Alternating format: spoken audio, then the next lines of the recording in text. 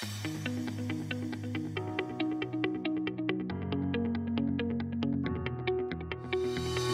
I'm Taylor Dorson, and this is the Professional Technical Interviewee. Technical interviews are hard, and every company does them differently. On this show, I interview engineering leaders to see what they look for in technical candidates, and then they perform a real technical interview with me.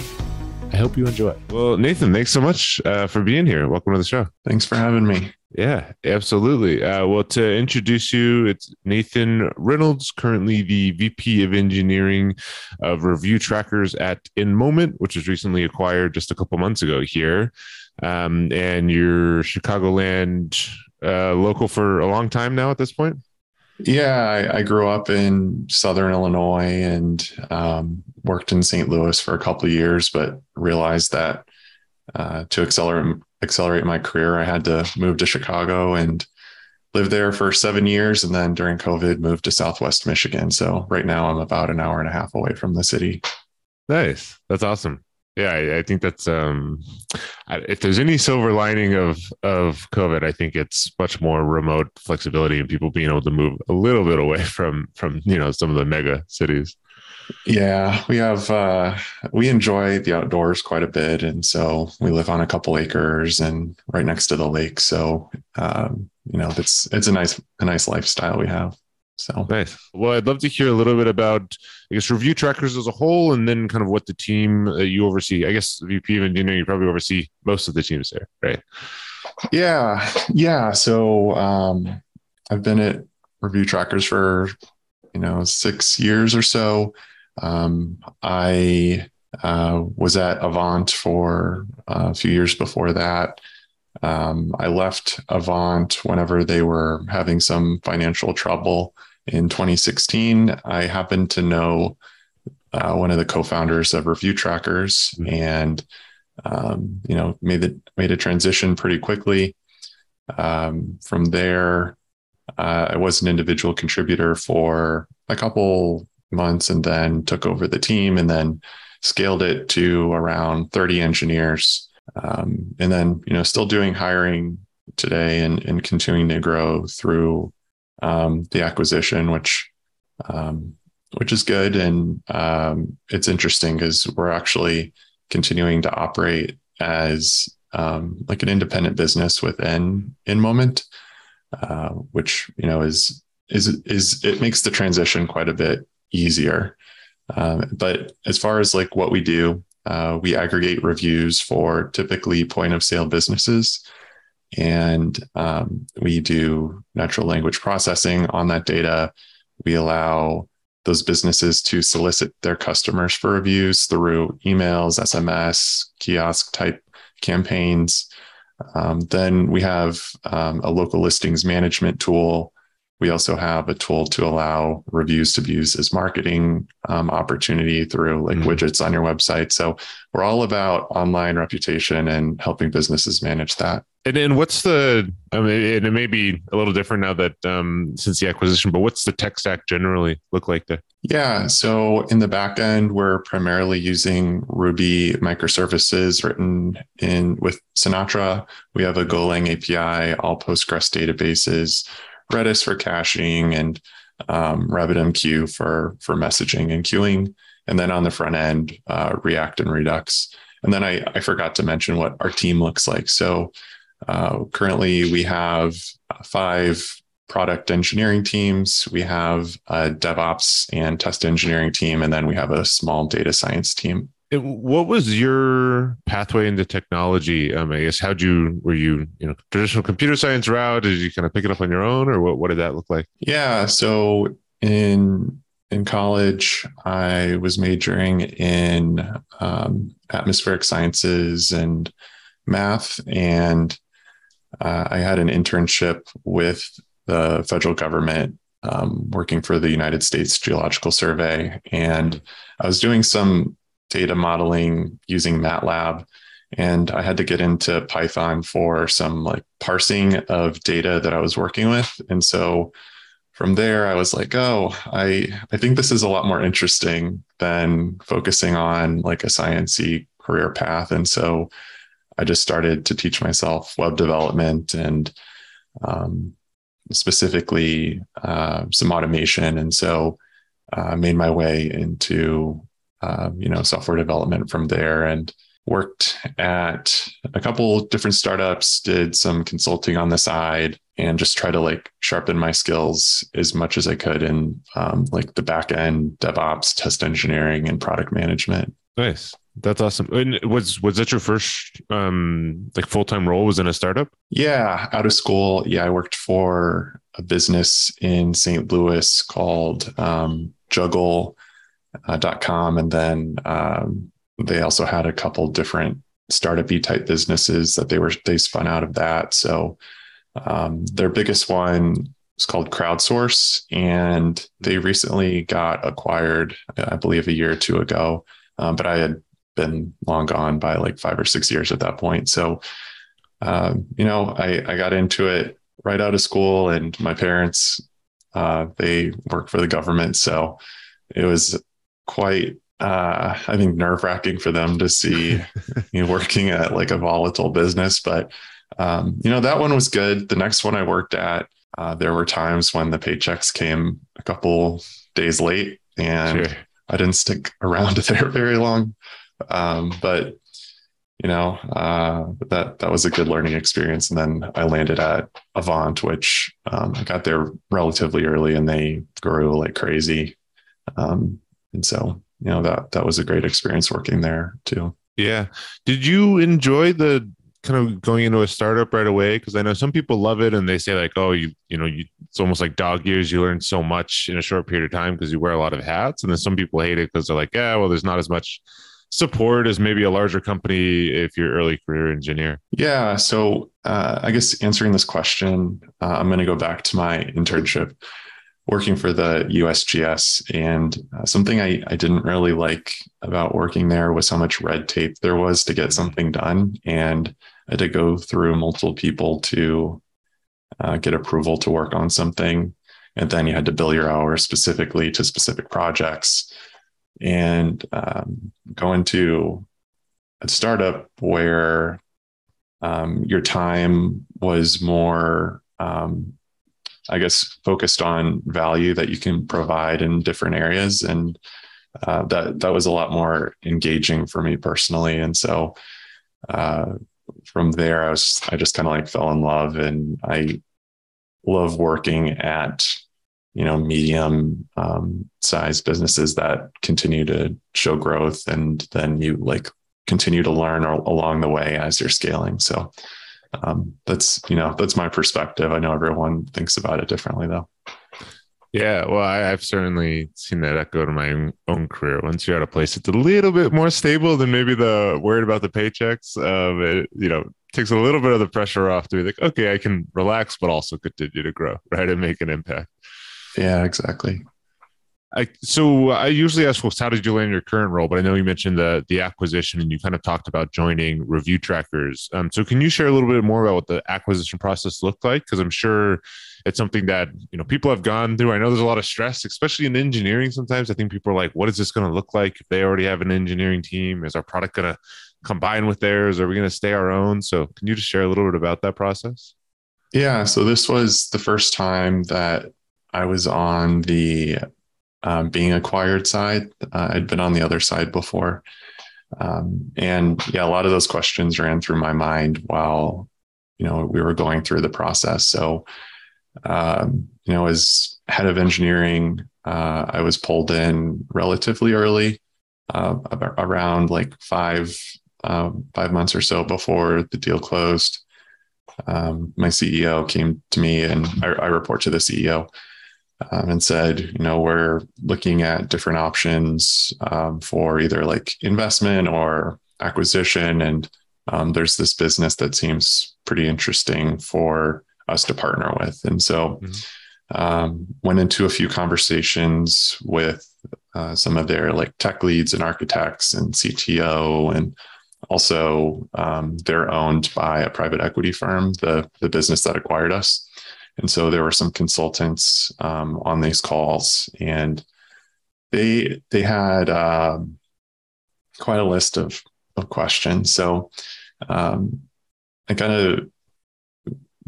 not sure if, many engineers are familiar with what an RFP looks like from like a customer. So customers come in and they ask questions about your security and infrastructure and things like that. And in order to sign deals, like you have to often satisfy them with the answers that you provide. And so they can be anywhere from like 10 to like 200 plus questions. And I'd say like the acquisition process was that times 10. So, I had scripted all of the RFP questions out like years ago for our sales engineers and sales consultants to like make it an easy process for them so that we don't have to be involved. But, they, InMoment and MDP went pretty deep into things like what versions of like all of your libraries are you using? And so I had to compile like close to 700 like gems and different, libraries that we were using, and then specific versions. And then of course, like all of our SDLC processes and getting into like even team breakdown and team retention. And so, they're not just acquiring a business, but they want to acquire something that can continue to be sustained and then, iterated on. And I would imagine like somewhat shaped in a way that they would like in the future. So, or at least that they've agreed on to like frame and continue to work in the future. So went through, I'd say 12 hours or so of in-person calls. And then we had like a lot of documentation that we had to fill out, which took a couple of weeks to go through. And then, then we sat back and waited. Sure.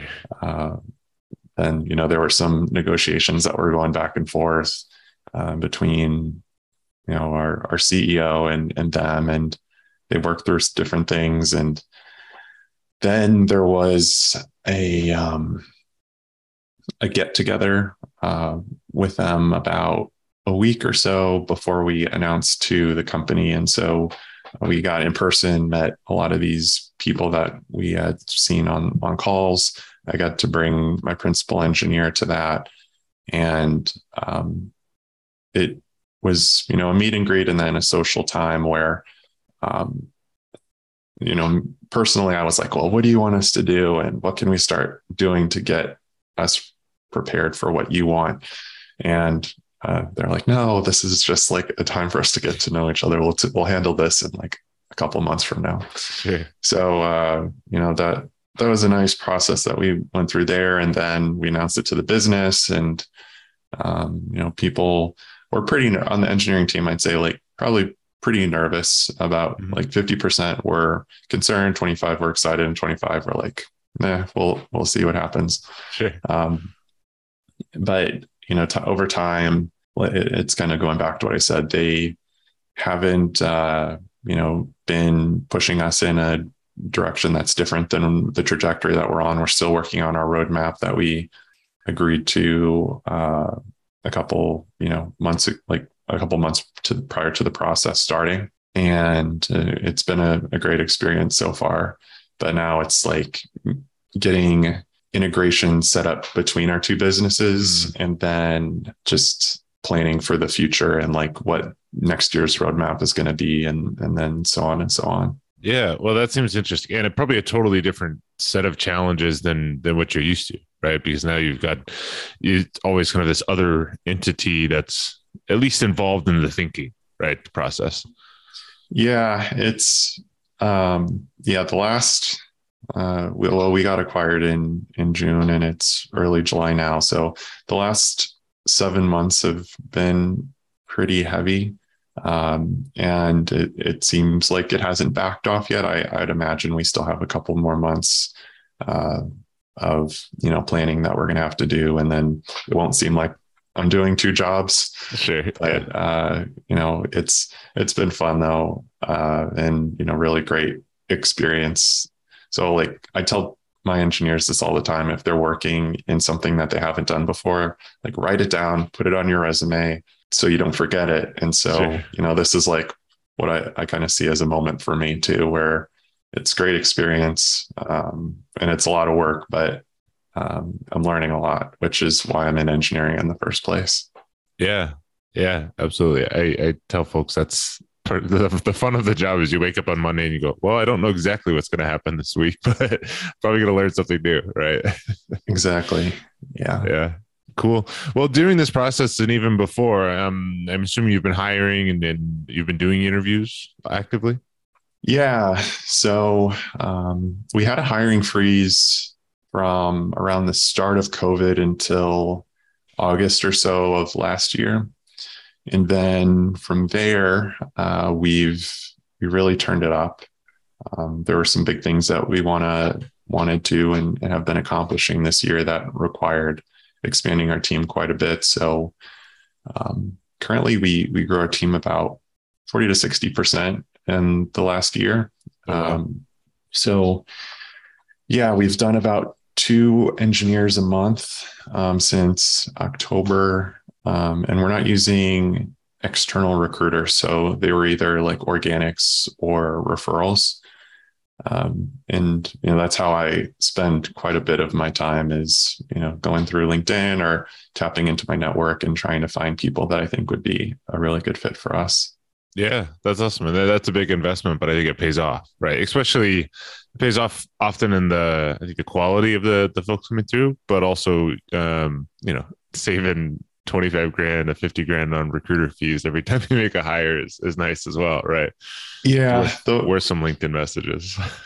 Yeah. The way that, I think this is obvious, but it's not always said, but if you do a good job in your hiring, you are making your life so much easier for the next, amount of tenure that these people are staying. And so that's something that we take very seriously. And I know a lot of other businesses do too, but I've been very fortunate to hire great people that make my role a lot easier than it could be. Well, what are you typically evaluating for during that process when you're doing technical interviews? Yeah.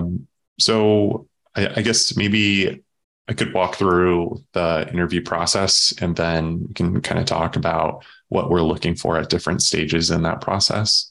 Yeah. That's so the first round is, that someone applies or we have a resume and we schedule a 30-minute virtual call. Usually those calls take around 10 to 15, 20 minutes. And we spend, the first like 5 minutes just trying to understand like what their current role looks like and who they're working with. And are they doing testing? Are they deploying themselves? And that gives us an understanding of like the mentorship they have and if they're working with product and design teams, if, there's people more senior than them that give them feedback. And then it, would give us a good insight of like how much work that we're going to have to do on non-technical things to get them to be able to work well in our environment. And then, I try to get an understanding of why they're leaving their role. What are they looking for in their next role? Does that culturally align? And then, I just open it up for questions. And then that's usually where we spend a lot of our time in back and forth conversation about the business or, what their career aspirations are. And then, of course, there's just kind of like normal job things like, are you guys doing flex hours? I'm just making sure that you're remote, things like that. And those calls are usually with you? Yeah, they are. So I know that's kind of an untypical process, but if I have the time on my calendar leading into the week, then I'll do them. Otherwise, I'll assign them to one of my managers or senior engineers. But I'd say about 90% of them are done by me. And then in high volume times, probably around like 40% of them. So from there, if we move forward, it goes to a take-home challenge. And we have we have a test engineering one, a DevOps one, and then a back-end and front-end one. And so I can talk about the back-end and front-end one, but the front-end one, we give a like a design and then a spec, and then they implement it, and we get it back, review it. The back end one is a spec. We just ask that they do something that's very relevant to our business. And I didn't mention this in the front end one, but they're essentially designing a page to convey review data.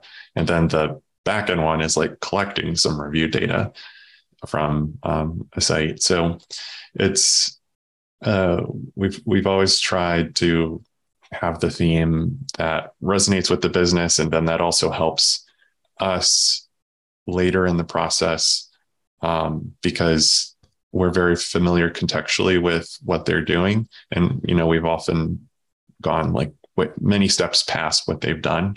But that's interesting to have their perspective on how to solve that problem, and then it can also lead into like business questions that we're also very familiar with from the problem that they were solving, and it allows us to see like how they're thinking about like different opportunity with the product that they're building.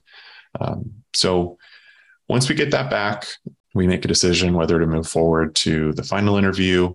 The final interview is 2 hours long. The first 45 minutes is technical, and we use that code challenge in that interview. And so we obviously have an understanding of what they've done already. We ask them to change something or manipulate something, or like, and then they'll have to like change their tests to that. They'll have to like research on how to figure out what they need to do. And so that gives us a really good understanding of how they go about solving problems, how they communicate about what they're doing. And sometimes we'll give like broad spec to see like how they ask clarifying questions. So we try to mimic a real world working environment as much as possible. And, you can use Google, you can use Stack Overflow, whatever you want to like try to solve that problem. And that isn't any like negative points to, on how we're grading them. It's just, we really want to see how the individual works and communicates in what is as similar as possible to a day-to-day. And then from there, 30 minutes with HR, and then 30 minutes with 2 engineers. And that's more of like a cultural type interview, seeing how they have worked with previous teams and their work environment. And then 15 minutes with me just to wrap up on the day, and if there's any like outstanding questions on the business or anything like that. So that's our whole process. Yeah. Nice. I like that. And I like that it's tied to the same domain, right? The take home tied to the same domain is actually relevant, and that you use that later in the process. I think that helps a lot with people's motivation to do those take homes, right? Or sometimes here's some clearly just generic take home, and I think it's very difficult when you're in a job search process to be motivated to do that unless you're like really excited about the company already, right? Which a lot of times, if you're interviewing multiple places, you might be, but you also might not be, right? So yeah, exactly. Something that I've always tried to do whenever I think of something is like try to iterate on a question or something that I ask to see what sort of response I get, or if that can lead into like better discussion for something I can like flesh out or get, more context on. And something that I experimented with recently that gave really positive results was actually in the first round interview, opening up our product and just like demoing it on the spot. Oh, interesting. And that has driven some like really cool conversation about, I've had anything from like suggestions on like, have you thought about this problem, or like tackling it this way, or have you thought about like this perspective on this? And then other people are just like, oh my God, I want to work for your company. So I'm going to continue to do that. But, I also look at this at interviewing like an iterative process that you can improve. So yeah, I love that. I give the reverse advice for engineers, especially early career folks that have like maybe a project that's that's nice that they can show off. I'm like, if you show someone something, much more likely to be like invested. And I think it's much easier visually to be like, oh, I get this now, than rather than someone describing something. We're like, oh, I used X, Y, and Z, but it's hard to actually see that, right? If you can point them to something, you go, look at this, right? It's like, oh, cool. And then you can have a little bit more of an engaging conversation most of the time. Yeah, I agree. The only thing that I'd say to be careful of in that is make sure you're showing your IP and not anyone else's IP. We have run into that before, and they're just like, well, just be careful about what you're showing us right now. Sure. But screen it's share company code base. Yeah. But yeah, that's a good idea. And also, helps convey like their passion and what they're interested in. I guess in the past, when you've done technical interviews, how did you feel you performed? Did you love them? You hate them? Somewhere in between? So that's kind of why our process is what it is because personally, and a number of my team members as well have not had great experiences in technical interviews, whether it's like whiteboarding or algorithm questions or even like the interview, I can't remember the name of the tools, but the things that like screen record you while you're doing a take home. And so we've put a lot of thought into our process to really make it as real world as possible. So, you're getting a spec, you kind of like work on your own on it for a while, and then you come back and then you might be asked to change things. And so that's, why our process is what it is. But yeah, I've had not fun experiences technical interviewing in my past for sure. Sure. Do you have any system or process that you use? Like say you're in an interview where you go, oh, this is not necessarily going terribly well, or I don't have an immediate solution for this question that they've asked me, that you kind of shift into to try to break down the question? Oh, as someone interviewing for a position myself? Yeah.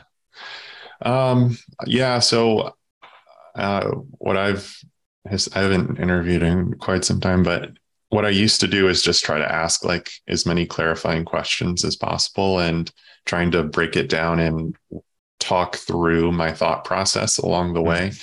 Because there might be something that was communicated or misunderstood that would be easily corrected if in talking through your thought process. And so that's what I suggest. And we also see that happen with candidates that we bring in and end up hiring most often is, there'll be people that'll get caught up and then they'll just kind of like stay to themselves and like, I would imagine going down a rabbit hole.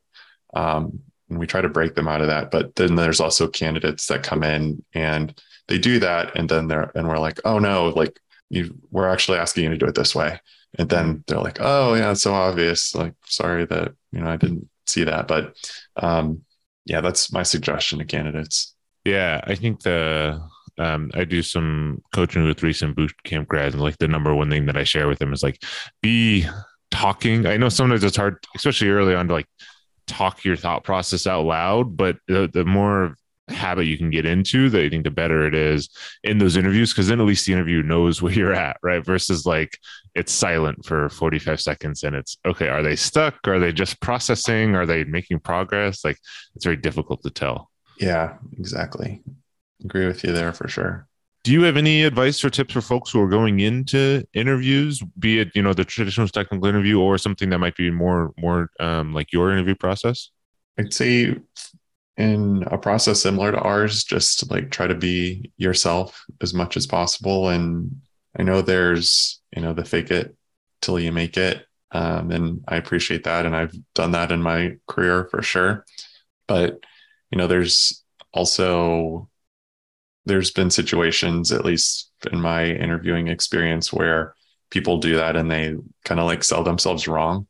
And I think just being like genuine through the process is the best route. I'm always looking for people that have like low ego, high ceiling, strong sense of ownership, and people that convey those characteristics through, their personality and the way that they like carry themselves and talk about their achievements and accomplishments, that usually leads to people getting further through the interview process for us, even if they don't have all of the technical skills, because it shows us that this is someone that we can teach and level them up pretty easily. And so that's really why I'm like, try to be as genuine as possible, because, you may not have all of those years of experiences or like frameworks used, but if you show that you're coachable, that'll get you pretty far. Yeah, absolutely. Yeah. I think I've geared my like fake it advice more towards like fake the confidence if possible, right? Like that's the part that maybe is useful to fake. Like if you're the more like, oh, I'm happy to be here, right? Like that goes a long way. Don't fake knowing, Postgres if you've never touched SQL before. Right? Like, right. Yeah, exactly. Because it'll just be honest.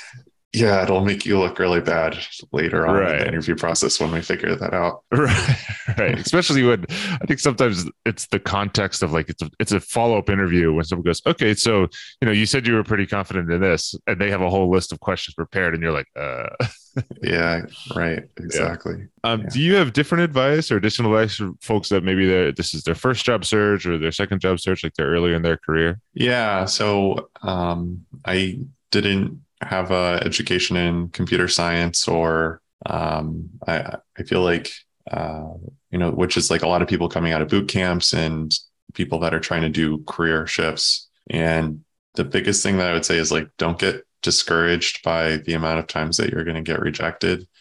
But at the same time, like have this context that the junior roles that we get have about 10 times more applicants than like the mid and senior level roles.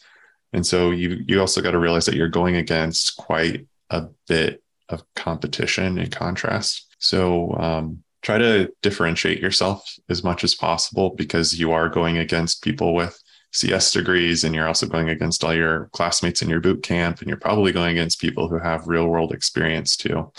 And so if you can show that you are technically able to learn different concepts, and that you've got a good head on your shoulders and you would be a good teammate to work with, that's what I would really focus on. And yeah, just don't get discouraged. And once you do get your first role, your second and your third role will be so much easier to get in contrast. Yeah, absolutely. I used to, folks used to ask me when I worked at a boot camp, like, I don't know if this is a perfect role for me. Like, should I take it? And I'm like, if you don't have other options on the table, like take this, even if you're only there for a year, right? It'll make getting whatever that perfect role is, like the second job is the one that you should be like, oh, I've set my sights really high for this one, right? The first one, maybe it's figure out, how to work in this environment, how to actually be a software engineer. And maybe you fall in love with it, maybe you don't, right? But, get something under your belt makes it much easier. Yeah, that's a really good point. You do